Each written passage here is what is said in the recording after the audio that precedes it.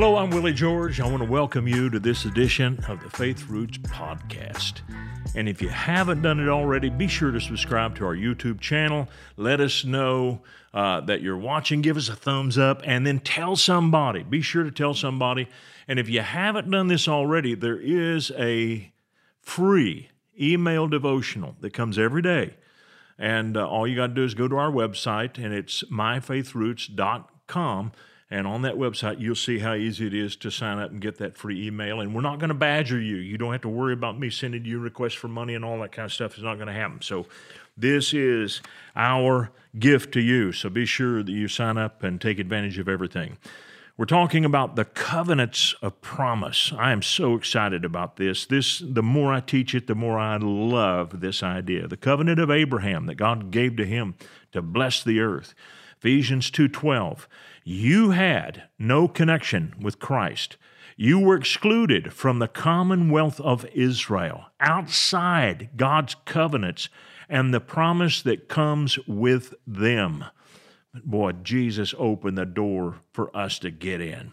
Now, we're talking about the great-grandson of Abraham, Joseph, and he was special. He was different from all of his brothers. There were 11 others, but nobody was quite like him. He had been thrown into prison after being sold into slavery. He has done all the right things. And you know what? This is sometimes how it works. You know, we're taught that if you obey, you get a blessing. If you do right, you get a reward. Well, here's Joseph. He's done all of these things right, and he hadn't gotten any rewards. And let me tell you about this. This is a spiritual law that if you do the right thing and you don't get the reward, you're being put in a big slingshot and you're being pulled backward. And one day, boom, the release comes and you wind up going further than if you had not been held back at all. And so let's read the story of Joseph. He's in Pharaoh's prison. And the Bible says in Genesis 40, beginning verse 5, Then the butler and the baker of the king of Egypt, who were confined in the prison, had a dream. Both of them, each man's dream, in one night. This was not an accident. And Joseph came into them in the morning and looked at them and saw that they were sad. So he asked Pharaoh's officers who were with him in the custody of his Lord's house, saying, Why do you look so sad today? Now, you got to read between the lines here. And Joseph must have been a very happy person, because if he's in this prison unjustly accused, and if he's miserable and has a bitter attitude, he doesn't notice how down they are. Everybody in the prison's down. But he's not down. He is a happy person. He's a victorious person, and their sadness stands out to him because he does not live in bitterness and in a bad attitude because of the injustice done to him. And I got to tell you, if you want to be free from the suffering of injustice, you've got to learn to work on it right down in here. It starts inside, then it works to the outside, and ultimately you change the outside by what's on the inside of you. He was not consumed with bitterness over the ways that he'd been mistreated.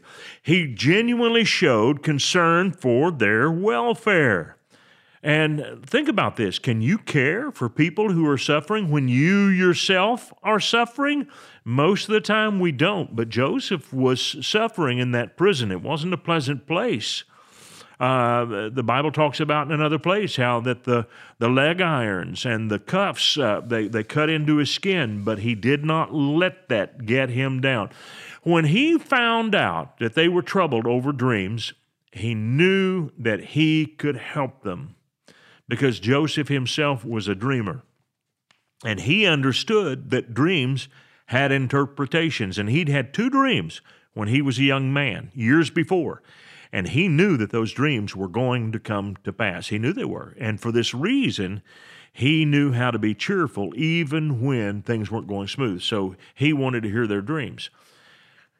This ability to interpret dreams is a gift of the Holy Spirit. I believe that it is a manifestation of the word of wisdom. The word of wisdom is insight into the plan of God, the future, the will and the plan of God.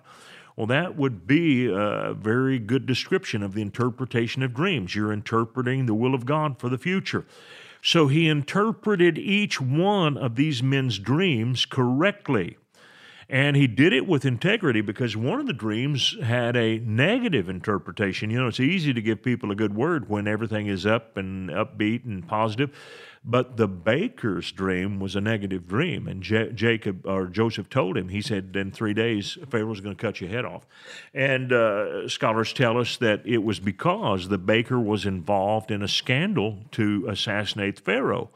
And so, Joseph interpreted these dreams, and he interprets the butler's dream. He says, in 3 days, you're going to be restored to Pharaoh's palace. So there was suspicion of the butler that he too was involved in this conspiracy. And when it was found out that he wasn't, he was released. He went back. Now, Joseph said, when you get back into your place and you are back in favor with Pharaoh, be sure to tell him about me and get me set free. I am not here justly. I have been falsely accused, and you go tell him about me. I want you to think about that for a minute. What would have happened had the butler remembered Joseph immediately?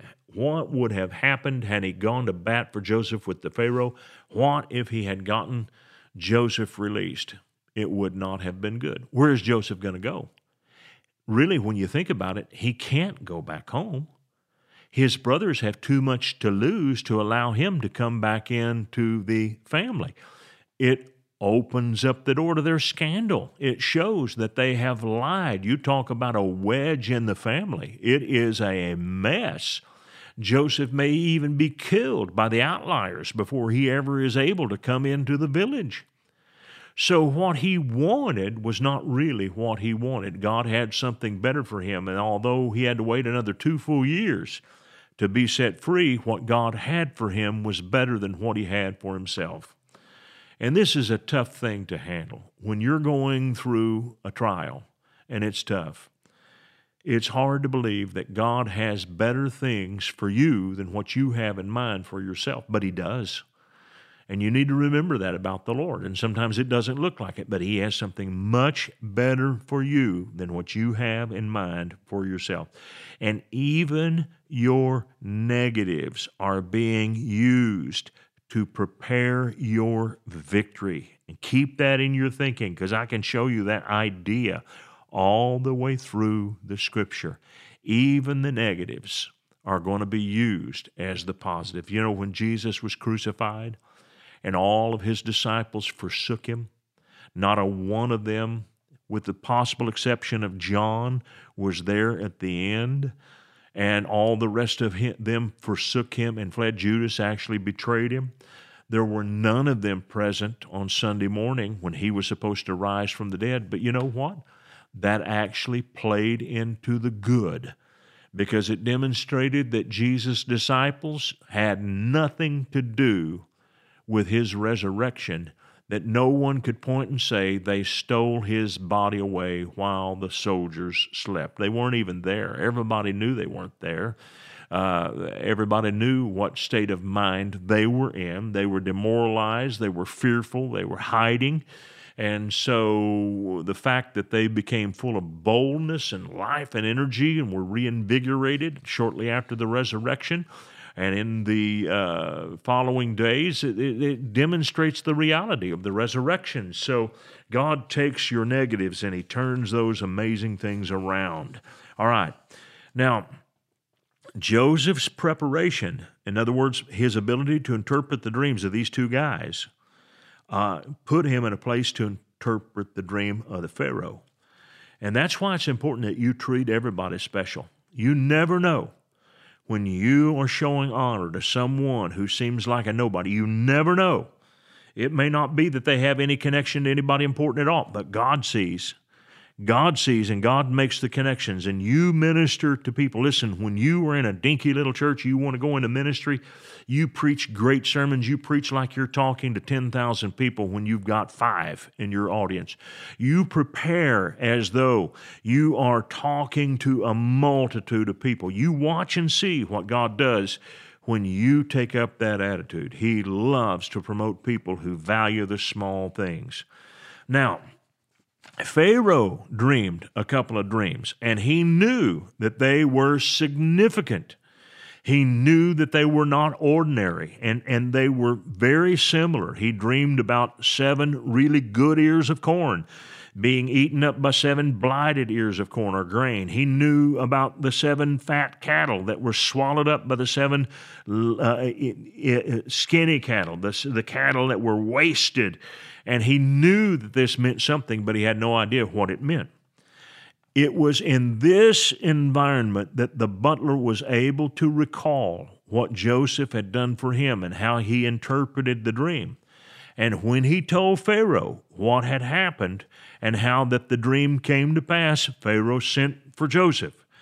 And Joseph came to Pharaoh and gave the interpretation to Pharaoh's dreams, but that's not the only thing that he did. He gave Pharaoh a solution for the dreams. Now, I want to say this because it's very important. Bitterness would have choked off all opportunity for Joseph to be full of the Spirit to interpret those dreams. Had he allowed any bitterness in him at all, there would have been no flow of the Holy Spirit. I'm going to say this right here, and remember this. Bitter people don't bring solutions to problems. I'm going to say it again. Bitter people do not bring solutions to problems. And so if you want to be a solution-oriented person, if you want to be known for your solutions, do not allow bitterness to have any place in your life whatsoever. Now, Pharaoh was surrounded by the wisest, most capable leaders in all of Egypt. We think that these people were just nobodies. No, he had men of great ability. They went to school. They trained. Yes, they had some false beliefs. Yes, they did worship idol gods, but they weren't total buffoons. Egypt was a very sophisticated country, perhaps the most sophisticated country on the face of the planet in that day. A very complex country, a country that needed to be managed. And so Pharaoh had a palace full of people who could make good decisions, but there was nobody like Joseph. And so when Joseph came in and interpreted the dreams of Pharaoh, Pharaoh recognized by his presence, just his confidence, and he could recognize the wisdom that Joseph was the only man in Egypt who could prepare the country for this coming famine. This is not a fairy tale ending. I know when I was a young Christian and I read this, I thought, God just took him from the dungeon overnight into the palace, but that's not true. There was a long period of schooling and preparation that Joseph had to go through.